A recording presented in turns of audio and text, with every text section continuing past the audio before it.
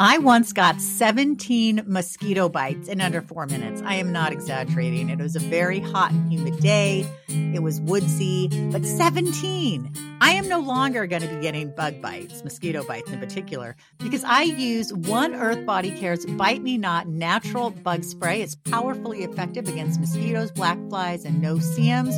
Oil of lemon, eucalyptus gives 4-hour plus protection. It's DEET-free, does not absorb into bloodstream, with bio-vanillin and essential oils for a warm, fruity aroma.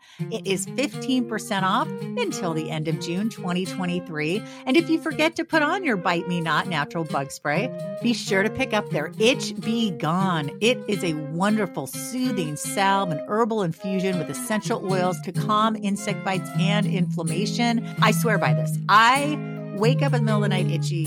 I put this on, I go right back to sleep. It's amazing. So please go to oneearthbodycare.com, 15% off their Itch Be Gone and their Bite Me Not, and check out all of the other great stuff. They've got shampoo bars, conditioner bars. They've got stuff for your pets.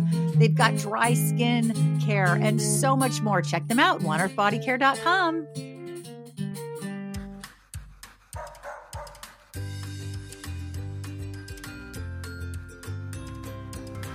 Does your dog do? Well, joining us today to answer this question is a fantastic Cara Sue Achterberg. I fell in love with her book. It is so incredibly good. Another Good Dog, One Family, and 50 Foster Dogs. She's a writer, a blogger, and shelter dog advocate who writes about real-life family drama and, of course, dogs.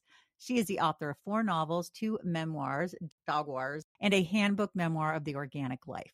Cara has fostered nearly 200 animals and writes a blog about her experiences, anothergooddog.org.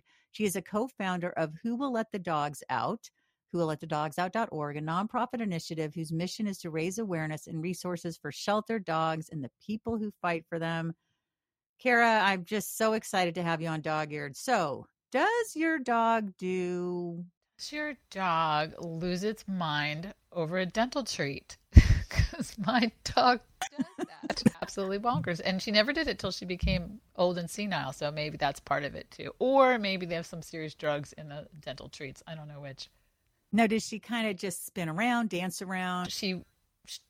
So it's like I always say, time to brush your teeth, because that's what they get right before bed. And she just goes nuts. And this dog who's, 15 and a half, has arthritis, can barely see, races in circles, goes flying around the room, usually falls down at least once, her hips give out at least once, on her way to get into her crate as fast as she possibly can to get her dental treat. And when she's in the crate, she sits there like a puppy, panting and begging for this dental treat. Races in circles, goes flying around the room, usually falls down at least once, her hips give out at least once, on her way to get into her crate as fast as she possibly can to get her dental treat. And when she's in the crate, she sits there like a puppy, panting and begging for this dental treat. And it's half coonhound and half heaven knows what. Although, as I say that, my son did do the DNA on her, and it was a mixture of lots of strange breeds, and including like Chow and Plot Hound, and I don't know what else. But we met her mother, who was a purebred coonhound. We don't know the other side of the story. Did you say Plot? Yeah, Poltt, Plot Hound. They're for bear hunting. They're all over the South. Oh, wow. That's why I love doing this show. I always learn something new. So, Cara, when did your love of dogs begin? Oh, my gosh. Probably when I was tiny. Actually, it's ironic. I'm just realizing this, that my very first dog was a beagle. Oh. But I was too little to know that what beagles are really, really like, I guess, or retain that information, other than Candy was like, that was her name. She was just my heart and soul. And recently when we were moving, I uncovered this diary from when I was like 7. And it's all about Candy. Every page. It's all about everything that Candy did, and Candy this and Candy. It's just so. My world revolved around her. Obviously, when I was 7, and but I this kind of stuff shapes you, I guess. And so that's probably when it really started. But this crazy like dogs taking over your life thing, that didn't happen until I started fostering. My husband and I say that all the time. Like, when did dogs become the center of our universe? I mean, we travel with them. We take them everywhere. We have a cabin that is like all just for, bringing your dog. We rent it, but only to people with their dogs. I mean, it's crazy. It started way back when with with Candy, my little beagle. Oh, I love that. And when did fostering first get on your radar? That started when I lost the first dog that I had kind of as an adult that I absolutely loved. Her name was Lucy, and she was a foxhound, and we had her for 18 years. Oh my goodness. And she helped me raise my kids. She helped me move multiple times. And when she passed, we went to shelters and we went places, and every time I'd meet a dog, I'd be like, this is a nice dog, but 18 years with you? I don't know. I couldn't commit. My family, my kids and my husband were like, yeah, this one. And I kept saying, I don't know. So, and then a friend posted on Facebook a picture of a dog they were looking for a foster for. And I was like, what? I could do that? That's something I could do. I don't know why I didn't realize it. So I signed up, and that's how I ended up starting to foster, and really with the intention of just fostering until we found the one we wanted and then keeping it. I was like, we'll just be like tryouts. We'll have tryouts for each of these dogs. And when we find the right one, we'll just keep it. And obviously that didn't work because now it's over 200. So. All right. So in chapter 1, we can foster dogs. And I love this. You write, quote, I guess it says something about our marriage that my husband didn't argue when I told him he had to drive 40 minutes to a bowling alley parking lot just off the Baltimore Beltway at midnight to pick up a beagle from South Carolina. And not only that, it was 5 degrees. So take us back. What was that like? How did you feel? This was your first time to be a foster. Yeah, I was anxious. I was excited. I was really excited because I didn't know anything about it. And I was amazed that they were going to let me take this dog. And I was really excited. Just, because anytime you're bringing home a new dog, whether you're adopting it or fostering it or babysitting it, it's just so exciting because it's like meeting, to me, like a new friend. And so I was nervous, though, because I hadn't met anyone. Everything was done by email and phone. And I had not met a single person. I didn't know who I'd be looking for. I kind of was like, how are we going to know? Although when we pulled in that parking lot, it was really clear who we were looking for. The bowling alley was closed, and there were all these people standing around under a light, freezing, waiting to pick up dogs. So it was just, I was really anxious, but also really, really excited. I look back on it now and I was so naive. I had no idea what I was getting into. And her name was Galena. And you found out that she was something called a pocket beagle. I had never heard of a pocket beagle, and she sounds absolutely adorable. And you have pictures in the book, which is great. But tell us a little bit about Galena and what that first experience was like. So Galena was just this quirkiest little funny dog that ate our house. She kind of destroyed every stuffed animal she could find. There were stuffed animal guts all over our house. She unrolled toilet paper. She ate the ottoman. It was so cheap, but we bought it when we were poor and just getting started, and we just kept it. And it was this ugly, ugly brown fake whatever vinyl ottoman, and she ate the side of it. Oh no! I was sort of happy that she did it, but I just had no idea that beagles could chew like that. Sandals, anything, and so we learned the hard way. And I want to say she was my last beagle. Was she my last beagle? I don't think I ever got another beagle to foster until very, very recently. I had a beagle a couple months ago. Oh, nice. Got out, and she was just they're just really quirky. They have huge personalities for little dogs. They're fun. Really fun. There were so many dogs that would have been perfect. That's what really stuck out to me, was that huge capacity you have to love and to lose, even though they're going to a good home and you've really helped and you've saved a life.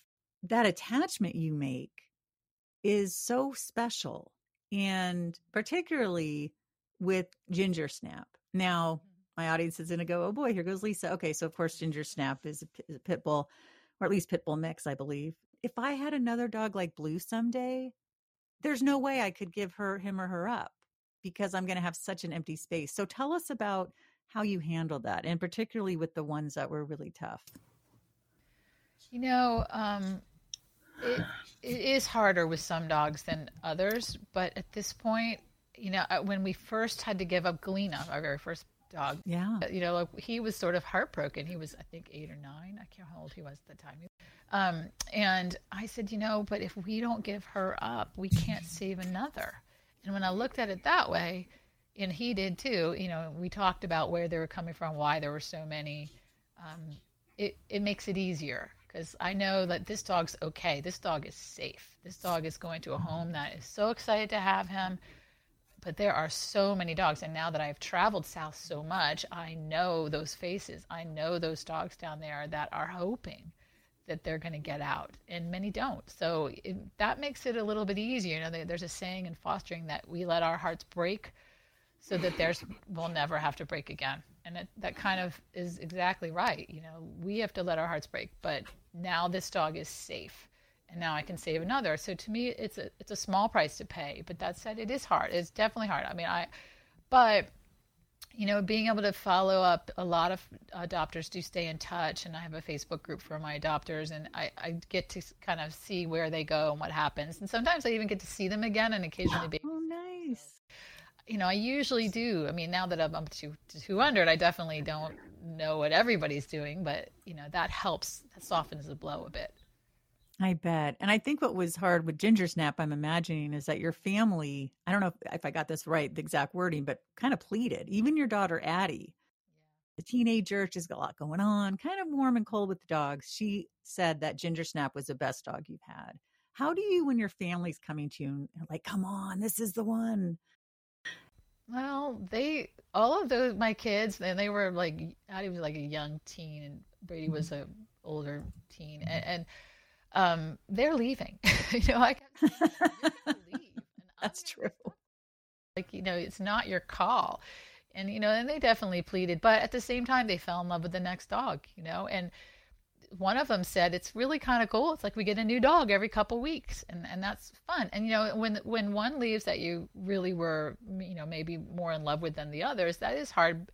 But then there's sometimes dogs where you're like, oh, yay, they're leaving. Every time and every now and again, you do have that, especially puppies. Everyone thinks puppies are wonderful, and we've fostered a lot of puppies, and I love puppies.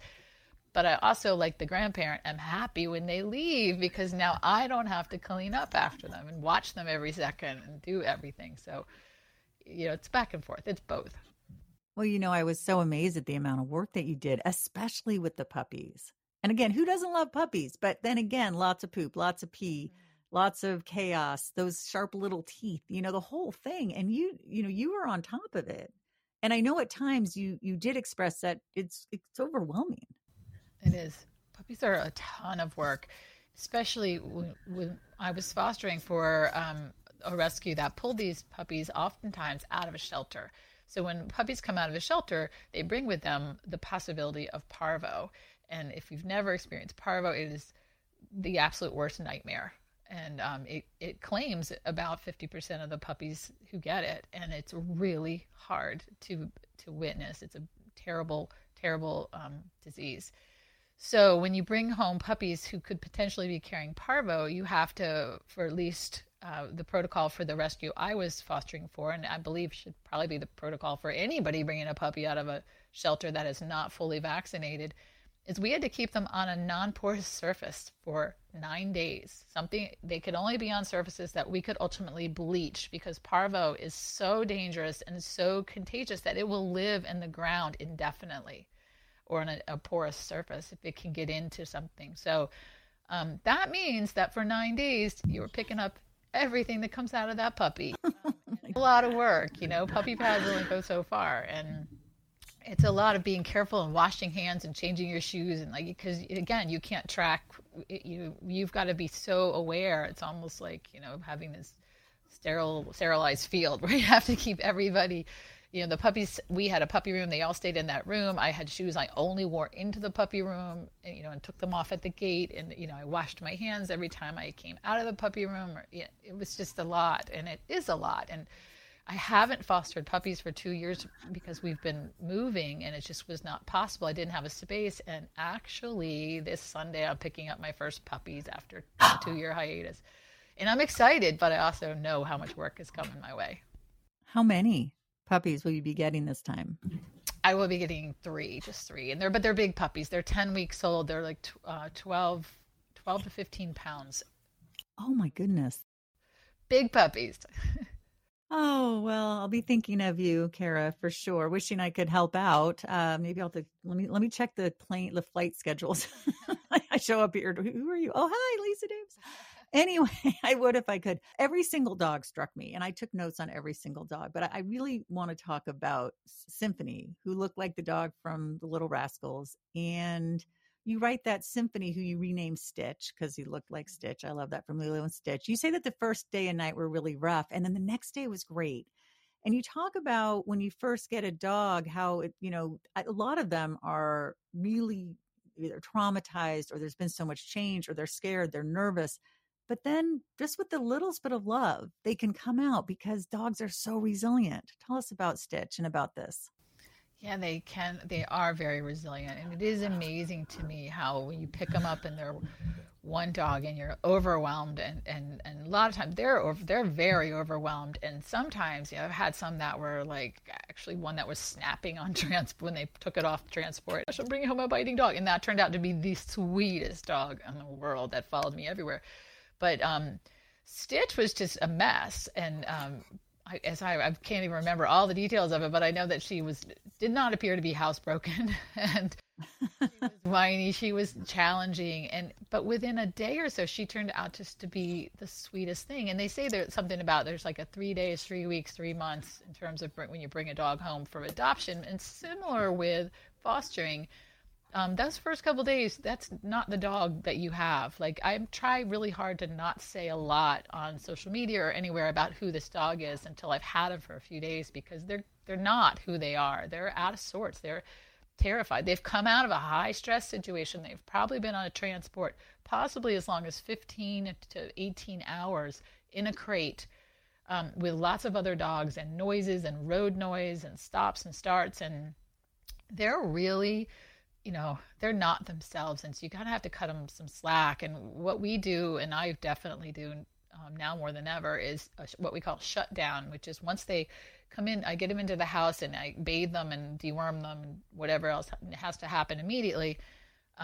They go in a crate, and they are in that crate or they are on the end of the leash with me, and all the time. They're not just turned loose, and I had to learn that the hard way by turning dogs loose, but I give them this time to sort of decompress. And for them, it's like just keeping their world really small so they don't have to deal with. I mean, they're already dealing with different, smell is strong and they are in a new place, new smells.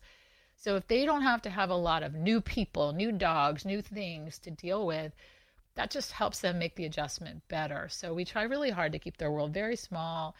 And for the first 3 or 4 days at least, some of them need it longer, some of them need it less. It just helps them make the transition easier because after a couple of days, you had a totally different dog. And after 3 weeks, hopefully, from my viewpoint, hopefully they get adopted before then, because at 3 weeks, I think it's when they kind of go, okay, this is home now. And they relax. And sometimes you see some like questionable behavior at that point too, kind of like, like, well, now I think you're going to keep me. So now I can really be myself. So they make these changes, and, they're all individuals, and every one of them's different, and they all handle stress differently. So you have to let them relax and let down and be themselves. Stitch had a hoarding habit. Shoes were her favorite. And on the top of the shoes, she put all the dog toys. One of the things that really made me laugh is that another foster, Carla, took Stitch's stash out of Stitch's crate. And then another thing that was so funny is you write, she went from a black and white dog to a black and brown dog. And I recently brought up Harry the Dirty Dog, which was my favorite book as a kid, where Harry went from a white dog with black spots to a black dog with white spots, and they didn't recognize him. Anyway, the story is really cute. If you have, any kids in your life, just get Harry the Dirty Dog, or heck, get it for yourself.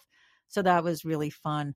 One of the things I love too is the book was not only about dogs, but it was about kids changing, kids growing up, kids needing us less. You write, quote, I felt distinctively more in control of the dogs than the kids. They were all busy with their lives, Ian with sports, Addie with the spring musical, and Brady enjoying the last moments of high school. Increasingly, I felt like I needed to make an appointment to talk to them.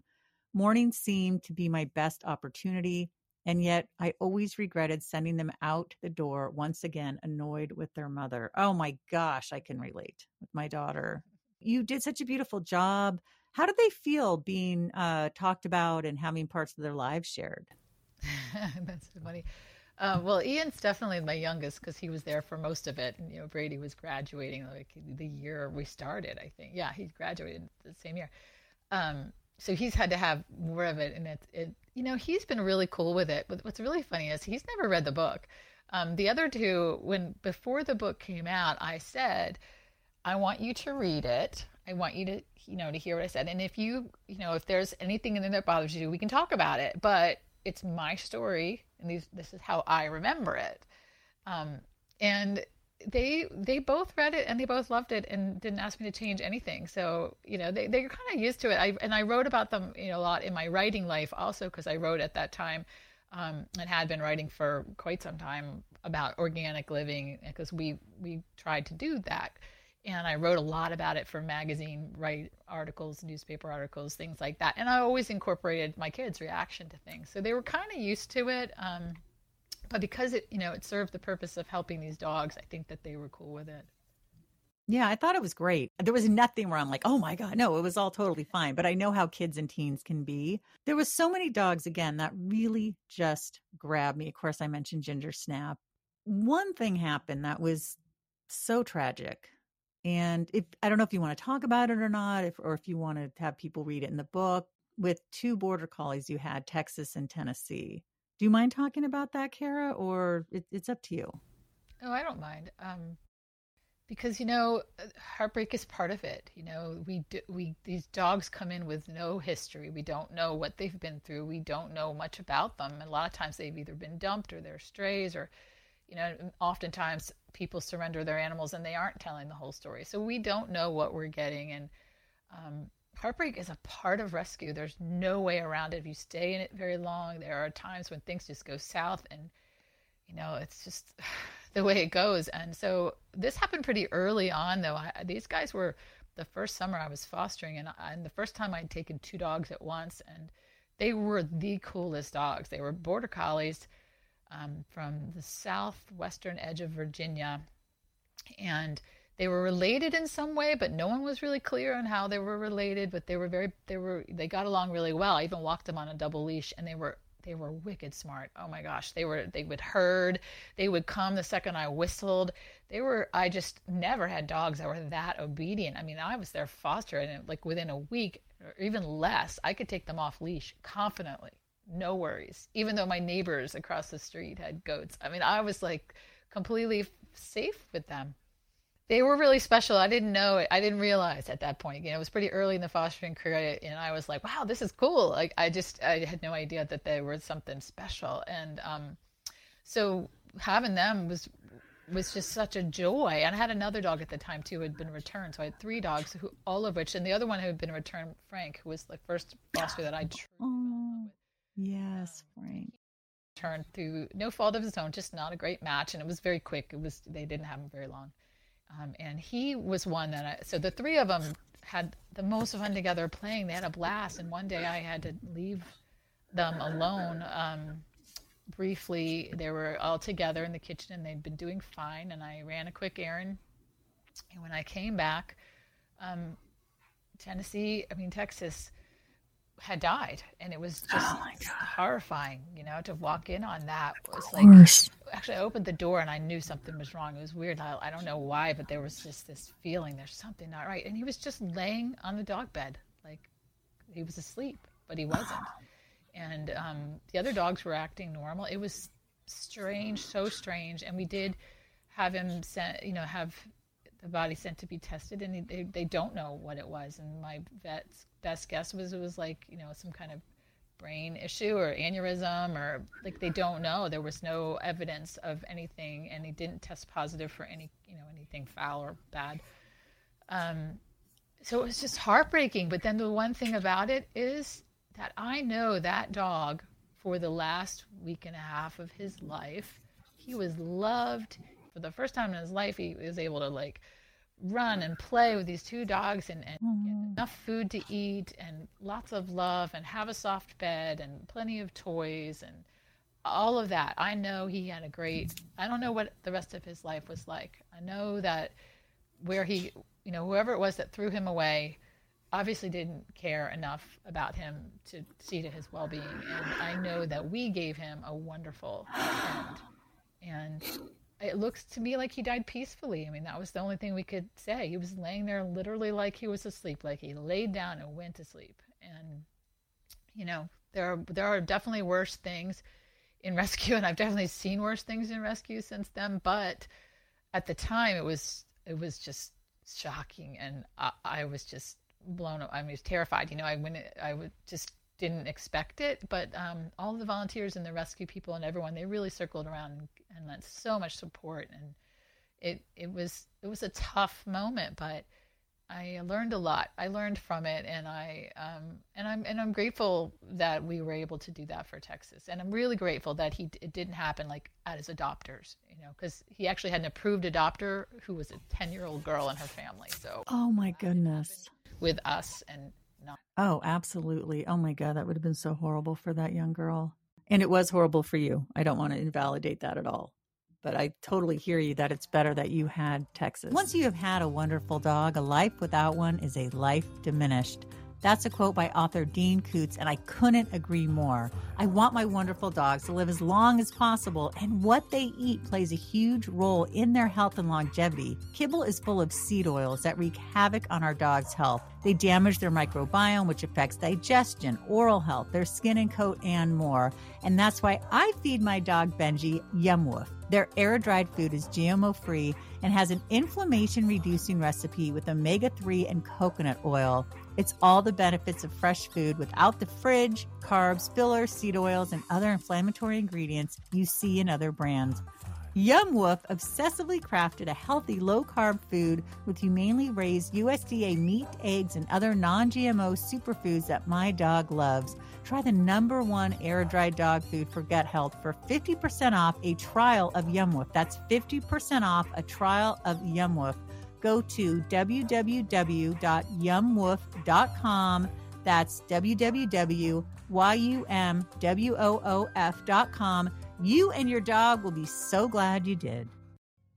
Does your family include a dog or a cat? Would you like to be better educated on how to advocate for their health naturally? Then why not check out all of the amazing resources on naturallyhealthypets.com? Dr. Judy Morgan is a trusted advisor and a regular guest here on the Dog-Eared podcast. She has over 38 years experience as an integrative veterinarian, acupuncturist, chiropractor, food therapist, author, speaker, podcast host, and owner of Dr. Judy Morgan's Naturally Healthy Pets. Dr. Judy's goal is to change the lives of pets by educating and empowering pet parents just like you in the use of natural healing therapies and minimizing the use of chemicals, vaccinations, and poor quality processed food. Head on over to naturallyhealthypets.com where you'll discover healthy product recommendations, comprehensive courses, the Naturally Healthy Pets podcast, informative blogs, upcoming events, and so much more. Again, that's naturallyhealthypets.com, the place to learn how to give your pet the vibrant life that they deserve. I want to talk, kind of going to a lighter side. Some of these names I love. You had these puppies and you named them Millie Bean, Lugnut, Marzel, and Chickpea. How did you come up with these names? They're so fun. Oh, those were the very first puppies that I fostered. And I was actually on vacation. I was camping with a couple other families. It was for Brady's graduation. Is that right? Yeah, it was. It was for Brady's graduation, and it was 1,000,000 degrees. And oh yeah, we were at the beach, and these pictures came across to my email of like they were looking for fosters for these puppies, these 5 puppies, and I was like, oh, they're the most adorable puppies in the world, and I just was, not enjoying my quote unquote vacation. It sounded awful. I felt so bad for you. I was like, this is a vacation? It's a nightmare. Well, I don't know that we've really ever camped since, actually. And so I was hanging out with these friends. There were, and the 6 of us we left all the kids at the campsite. they were older. They were old enough to be at the campsite alone. They were all teenagers or almost teenagers. And we rode our bikes into town. And I was telling them, I was showing pictures of the dogs, and I was like, what should I name them? And everybody kind of threw out names. And that's kind of how those names all were they were just everybody who was hanging out with us that day. And we literally, I'll confess, we were at a brewery and nobody was drunk because we had to get back on our bikes and ride back, but everybody had a beer or two, and we were tossing around names. And that's kind of how all these silly names happen. Some of them were like nicknames for their kids, I think is mostly what they were. Oh, yeah. Yeah. So that's how those funny. It's fun when you get puppies. Like I have to name the 3 puppies that are coming. Oh. And it's 2 boys and a girl. And I asked my husband, he was like, this again? And he was like, why don't you name them Brady, Addie, and Ian? But then we decided that would be too confusing if we named them after our children. That's a good point. So I don't have names for them yet.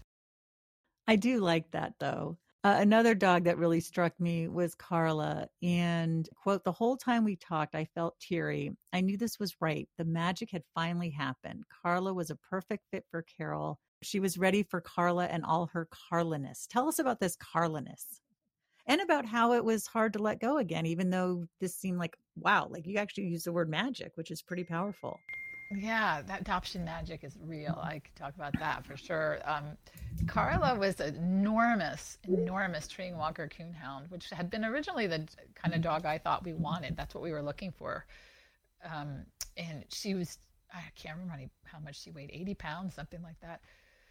And she had this penchant for like laying on beds. And at that time, this has definitely changed, but at that time, our house rule was no dogs on the bed. Mostly because my husband felt that way. And Carla loved being on the bed. So she would always she would sneak off. Whenever I couldn't find her, I knew, go upstairs, find a room. Somebody left their door open. Even they were all supposed to keep them closed while we were fostering Carla. And she would be on somebody's bed.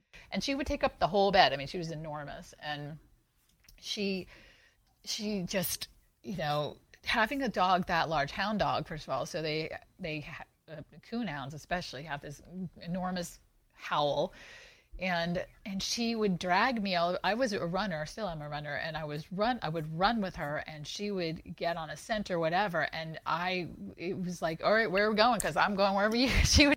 I was not able to stop her once you have 80 pounds in motion chasing after whatever scent they found. So she was just.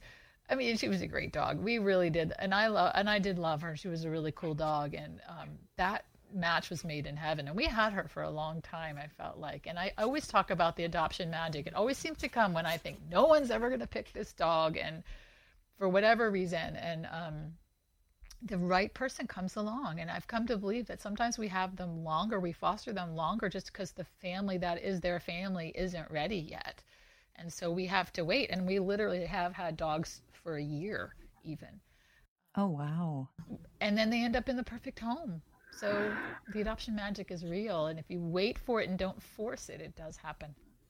Oh, that's so nice. You mentioned Frank earlier, and, I love how you named the bed, the Frank bed. And you'll say, oh, Carla and Stitch are hanging out on the Frank bed. And tell us a little bit about Frank. Oh, Frank. Frank was a Catahoula mix, and we had him pretty early on. He was, I thought, beautiful. Probably not what most people would say is beautiful. He was called a Catahoula. I don't know what he was. Catahoula, probably definitely some staff in there. I'm not sure what else. But he was so devoted to me, and he had these really cool eyes. One eye was brown, and the other eye was like half blue, half brown, like divided straight down the middle. Oh, my goodness. I thought really neat, but some people thought really strange looking. So attached to me, like he never left my side. He was the first foster, actually the first dog, other than Lucy, my hound that I had so long, who I could take off leash confidently, walk around anywhere, know he would come right to me no matter what, whether there's a cat or a deer or whatever. It wouldn't matter. If I called Frank, he was coming. And he was super attached to me, and it was really tempting to keep him. We talked a lot about keeping him, and then his first adopters returned him, and I kept thinking, is this a sign? And they returned him, and they returned that Frank bed. They were so excited about him. They had purchased this enormous LL Bean bed. It's huge. It takes 4 king-size pillows to fill it. And because bean beds don't come with stuffing, note to people, they come with just the cover. But it took 4 king size pillows to fill. And so when they brought him back, they brought the Frank bed because they just were, they were heartbroken because they really wanted him, and it was a bad fit. And they had, I won't tell you the whole story, but anyway, it wasn't anybody's fault. It was just a bad fit. And so when they brought it back, they brought back this giant bed, and we put it in the kitchen, and it became, the Frank bed. We just all called it the Frank bed because it said Frank. It was monogrammed. And so we have so many pictures of all the dogs we have. We still, to this day, have the Frank bed. It's worn through on one side, and I don't use it with Fosters because they would probably shred it. Actually, Gracie, my elderly dog, uses it. Another dog that was really special was Mama Bear, and she has a really interesting story, which I want people to get the book to read unless you want to share it. She was from Iraq, but I love this quote. You write, Mama Bear was an easy dog to love. Her big heart and gentle nature couldn't be missed. Ian was smitten upon first sight, and after the first day, Nick said, that's your husband, tell them there's no rush in finding her a home. I even caught Addie lying on the hard, cold kitchen floor, arms wrapped around Mama Bear, quietly whispering in her secrets. She's such a beautiful writer. And Mama Bear had some kids cut off part of her ears. I mean, it was just mind-blowing. Yeah, that's why she was bear. She looked like a giant polar bear because she's so beautiful. They told us village kids had cut off her ears and her tail. Oh, God. She got a wonderful home, and I still hear from her adopted. Oh, good. Brought her back to visit once, and he also brought her to a book signing. She signed books with me once, and anybody who was there that day got to have their books signed by Mama Bear with her paw print.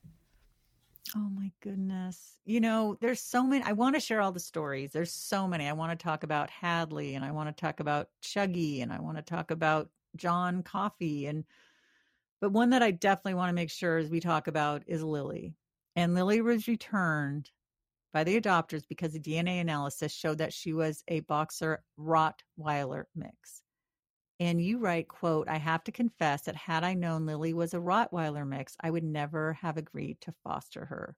Is that horrible? Yes, you're right, it is. I'd like to think of myself as a non-judgmental person, but when it comes to dog breeds, most of us have plenty of judgment to pass around. I should be afraid of people who do not care for their dogs properly, raising them with an unkind hand. I should be afraid of irresponsible people who don't secure their aggressive dogs. I should not be afraid of Rottweilers. Lily was gentle and sweet and one of the most obedient foster dogs we've ever had. Talk to us about why you had these feelings and that Lily taught you that it wasn't the breed, it's the owners. Yeah, she's an amazing dog. Still is. I actually saw her recently. Oh, nice. Yeah, I had that prejudice because my nephew, when he was 8, was attacked by 2 Rottweilers and would have been killed.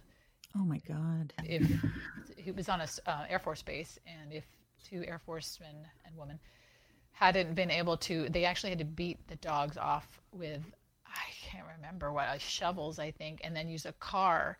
Ultimately, they would get one off and the other one would jump back on, and they ultimately had to use a car to basically shove the dog out of the way, and they picked up my nephew and put him on the other side of a fence. He ended up in the hospital for several days. He had 100 and I can't remember how many stitches. Oh my gosh. So sorry. It's just the most horrific experience, and that and just could have been even worse. But those 2 dogs they wouldn't quit. They just, and so I took that. I've never been around a Rottweiler, so I took it to be those dogs. And now, many, many years later and many, many dogs later, I understand that, it's not the breed, it's the individual dog. And it may be because of the owners and the way they're raised, or it may be because of the way the dog is wired. There's a lot of reasons, and it has nothing really to do with breed, other than terriers want to chase things. That's kind of nature. But that that aggression, that trying to, literally kill another being, that's not normal. That's not normal for dogs of any breed. So that's something is really wrong, either trauma that's been put on them, or trauma they were born with. Yeah. Oh, absolutely. And I'm really glad you have a chapter 17, breed racism. That's where you talk about BSL laws, which I think is so flippin' insane, and about and about pities. And I like that you say seemed like a form of racism, because it really is. And I was really happy that you stood up to that guy that said something negative about pit bulls. And you were talking about Michael Vick, and that of the 51 pit bulls rescued, only one had to be put down. All the others were able to be rehabilitated because they don't want to be fighting. That's what people don't understand. They want to sit on you. Just ask Blue. Well, they're just so loyal, and they'll do anything for their people. And if what their people are asking them to do is fight, well, they'll do it because they're so trainable. Oh my gosh, they're the most trainable breed. Yeah, they're. Oh boy, I'm going. Oh geez, Blue, we might need to do a little more work. I want to jump into, because I could talk about all the dogs forever, but I want people to get the book. Again, another good dog, Juanita, who also fosters. She asked you this great question. Did you ever think that maybe you're getting what you're looking for with the foster dogs? And you say, what do you mean? And Juanita says, the dogs give us love and challenges and fun and companionship and a sense of purpose. Maybe those are the things you were looking for in a dog, and maybe you're getting them now. Maybe your dog is all these foster dogs. Yeah, Juanita's very wise. Yeah. Yeah, I mean, I started the whole thing with this quest for a dog, to looking for a dog. And I remember talking to her about, like, I don't know how I'm going to end this. If I write this book, I don't know how it's going to end. Yeah. that was her. Maybe, that's not what you were looking for. That's what you thought you were looking for. And yeah, I never had any. We went to pick up Galena that night in that bowling alley parking lot. Like, I had no idea that was going to change the trajectory of my life, and it truly has. I mean, it hasn't even been 10 years. It feels like it's been, I don't know, 50. It's just changed everything. This is not what I imagined I'd be doing at this point in my life. I thought by now I'd be like a famous novelist, but I am still writing books. But the dogs have definitely absorbed every bit of my bandwidth. Oh, I bet. I know. And now you've got these puppies coming. So it's a lot. And I do want to mention, before we talk a little bit about more about fostering, is I want to talk about Gracie. How did Gracie do overall? And it sounds like, I love Benji, my lab. Don't get me wrong. And I give him tons of love and attention. I don't have that super bond heart thing that I have with Blue. And I'm just, from reading the book, I kind of get the sense that with Gracie, you love her, but challenges, or what is it exactly? I hope I'm saying this correctly. You are. That was like the one criticism I've gotten over the book, is people were like, you didn't talk very nice about Gracie. See, I appreciate the honesty. It's like when you're a pregnant woman, you're not allowed to say you hate being pregnant. I hated being pregnant with a passion. Oh my God, how do you hate being pregnant? Right. So, and people are like, oh, that's so, you're not, you don't love Benji as much as Blue. It's like, I do love him. It's just different. So anyway, yeah. Yeah, that's true. It is different. I feel like with Gracie was the kids' dog. I mean, we got her for the kids. And I was so bonded with Lucy, and Gracie was so hard to train. As I mentioned earlier, she doesn't like treats. She wouldn't eat treats. She was so suspicious of them. Like, we couldn't give her heartworm medicine. Like, I would spend so much money trying to get her heartworm pill into her, and she would hide it under, like, I would find them later under her bed. I mean, we could not get, and they're, supposed to taste really good. I've never had a dog who wouldn't gobble them down. So we ended up having to use get this special spot. You can actually give a heartworm med that's like a spot treatment, sort of like a flea tick treatment, and that's what she's always had to have, because we couldn't. I mean, because she wouldn't take a treat and she was so suspicious, I couldn't teach her to come when she was called, to sit. I mean, housebreaking her took a lot of time. I mean, she couldn't walk on a leash nicely. She even though she was a nice dog to people, she would initially bark and growl and whatever at everybody who approached. And she's the same attitude towards the foster dogs that would come in. She never did anything to them, but she would never give them a warm, happy to have you greeting. So she and I don't know. I mean, I was committed to her. We've taken wonderful care of her. We still do.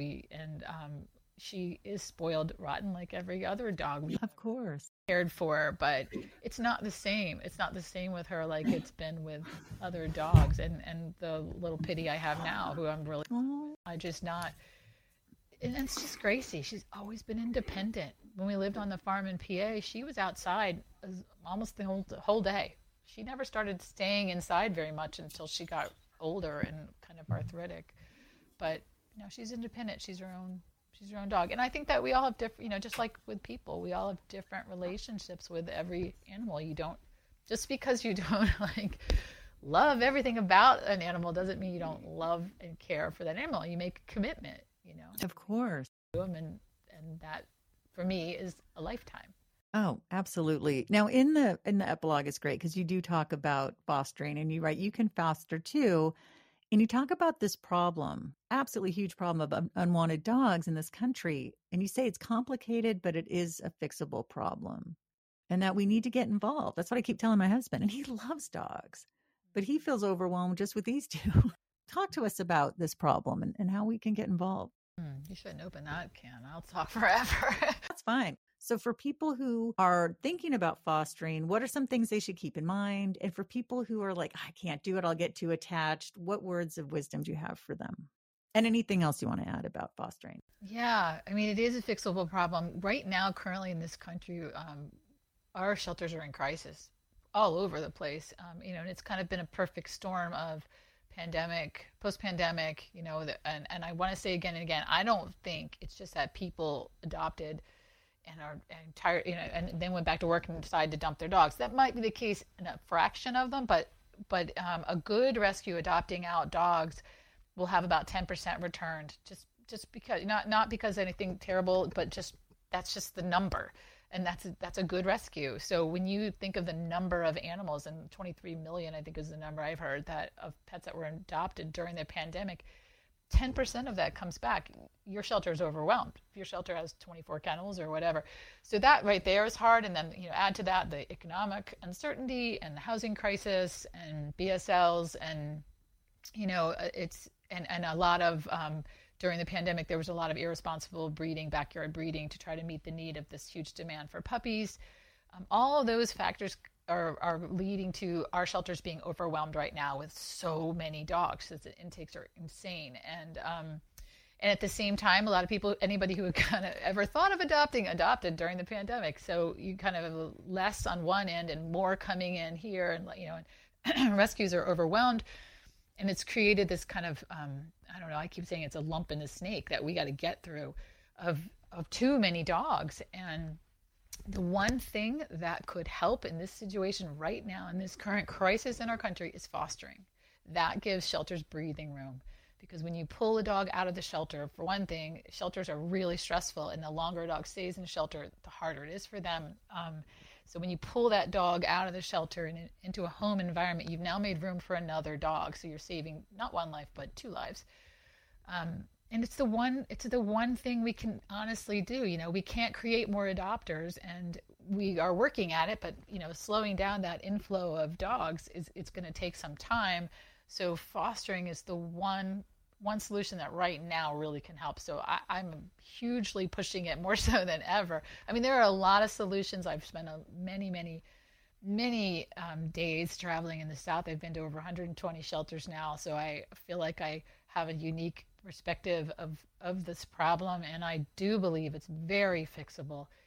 And the problem really doesn't come down to that people don't care. It's just that they don't know. Like you said, like a lot of them just don't know. And if you don't know how to help, then you really can't help. So fostering is a really phenomenal way to help. And if you can't foster, helping at your own shelter to try to move dogs through, and encouraging shelters, especially like in the Northeast and in some of the places where they are not overwhelmed, encouraging those places to consider pulling dogs from the shelters that are overwhelmed in the South. And I had this dream of like creating sister shelters where you partner up a shelter in the Northeast that's doing well with a shelter in the South that is overwhelmed, and letting them kind of work together, develop a partnership and some trust, because there's a lot of trust involved when you're moving dogs north from, right.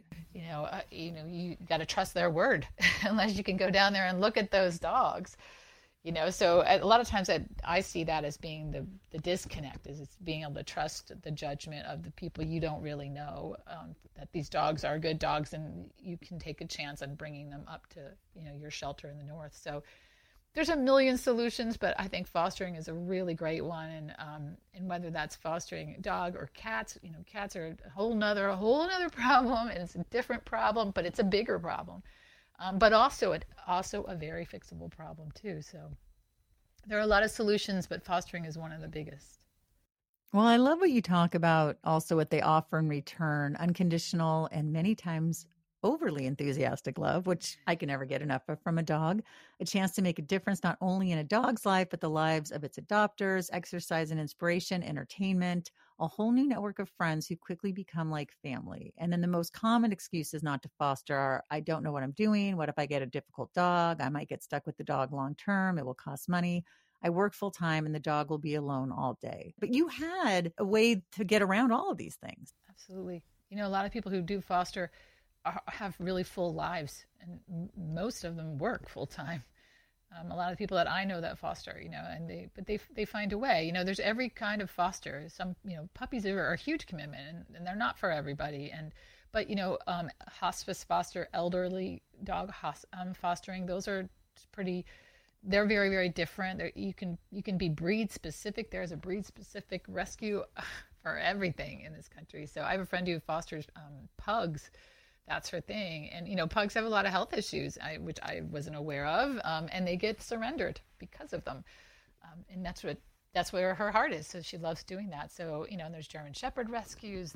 There's every kind of rescue out there. So, like, you don't have to foster, you know, just anything. Usually you have a big say in what you're gonna take in. I've always had the option of saying, no, I don't want that dog, or, you know, you always have that choice. But fostering is a great experience for not just a person, but also for families. I think it's especially families with teenagers. It gives you something in common, something I know that it helped us. Yes, I meant to bring that up. Yeah, I thought that was great because you say you kind of run out of things to do with your teenagers, but now you have something to talk about. Yeah, well, you know, everybody loves a dog, you know, and teenagers, at least my teenagers, didn't necessarily want to spend that much time with me, but they did want to spend time with this dog. And so it was something that we worked on together. We laughed so much about some of these dogs, and you know, it really was. I mean, when I see them today, like we will talk about dogs all the time. I was trying to think who we were just talking about. Ginger comes up a lot, but Vero is a big black pit bull that we fostered that Addie fell in love with, and Mama Bear definitely comes up. We still talk about the dogs that we have, and like right now, I've got 2 foster adult dogs and 3 puppies coming, and so my son, my youngest Ian, just graduated from college, and oh my gosh, is here for a month or so before he starts his job in San Francisco. And oh, exciting! He's, you know, out here hanging out with the dogs. I'm sure he's going to help me name these puppies. You know, it is a really cool thing to do as a family. Oh, I love that. You know, you mentioned too that you have 2 pitties. Now, these are not dogs you're fostering, right? Or are they? No, these are mine. Now, how did that happen? They both have really long stories, but the one I found, as you mentioned in the very beginning, I started an organization called Who Will Let the Dogs Out, and so I traveled to shelters and rescues, and Fanny, Miss Fanny Wiggles, my little red pit bull, she was in a dog pound in Huntington, Tennessee, and Ian actually was with me. He came along as my photographer on that trip, and she was starving to death at this, literally a dog pound, which is hard to believe they exist, but they do all over Tennessee and also Georgia and many other places, Alabama too. And it's a dog pound in the sense of like what dog pounds were like way back when. It's just a cement bunker kind of thing. And there is literally a dog catcher. That is their title. And the dog catcher brings in the strays or whatever, you know, dogs that have been dumped, and they get put in a kennel, a cement kennel, and they're given a bucket of food and a 5-gallon bucket of water. And they have, I think that county is a 5-day stray hold. And after 5 days, they have them euthanized. Sometimes they take them to the vet. Sometimes they have other methods. But that's the situation she was in. And she'd been there long enough that she was skin and bones and just laying in her own poop. And I don't know, there was something, I just had to go back for her. I couldn't take her that day, but I did connect with a rescue that pulled her and did go back to get her. So that's how we got her. Otis fostered his puppies, and I had my one and only and hopefully ever experience with parvo, and really tragic, awful parvo, and we lost half the puppies. And, oh my goodness. I don't know, I had a weird bond with him and I couldn't bear to let him go. So I kept him. Oh, I'm so glad that you have pitties and all the things you've done for all the dogs, no matter what the breeds, and you're still fostering. See, that's what's great. Like you have 3 dogs that you're still bringing in more. Yeah, I can't imagine not. In fact, Nick and I just talked about that the other day. We were like, when these dogs go, the dogs we currently have, Gracie and Fanny and Otis, when they go, we're probably just going to foster. It's nice to be able to, like, because then we could travel, because if you're fostering, when you go, you don't have to have a dog all the time, but you can have a dog whenever you want a dog. And so I think that's probably what we'll do, because I can't imagine. I mean, I'm so attached to these ones, and I just saying goodbye to a heart dog is too hard. I don't know how many more times I can do it.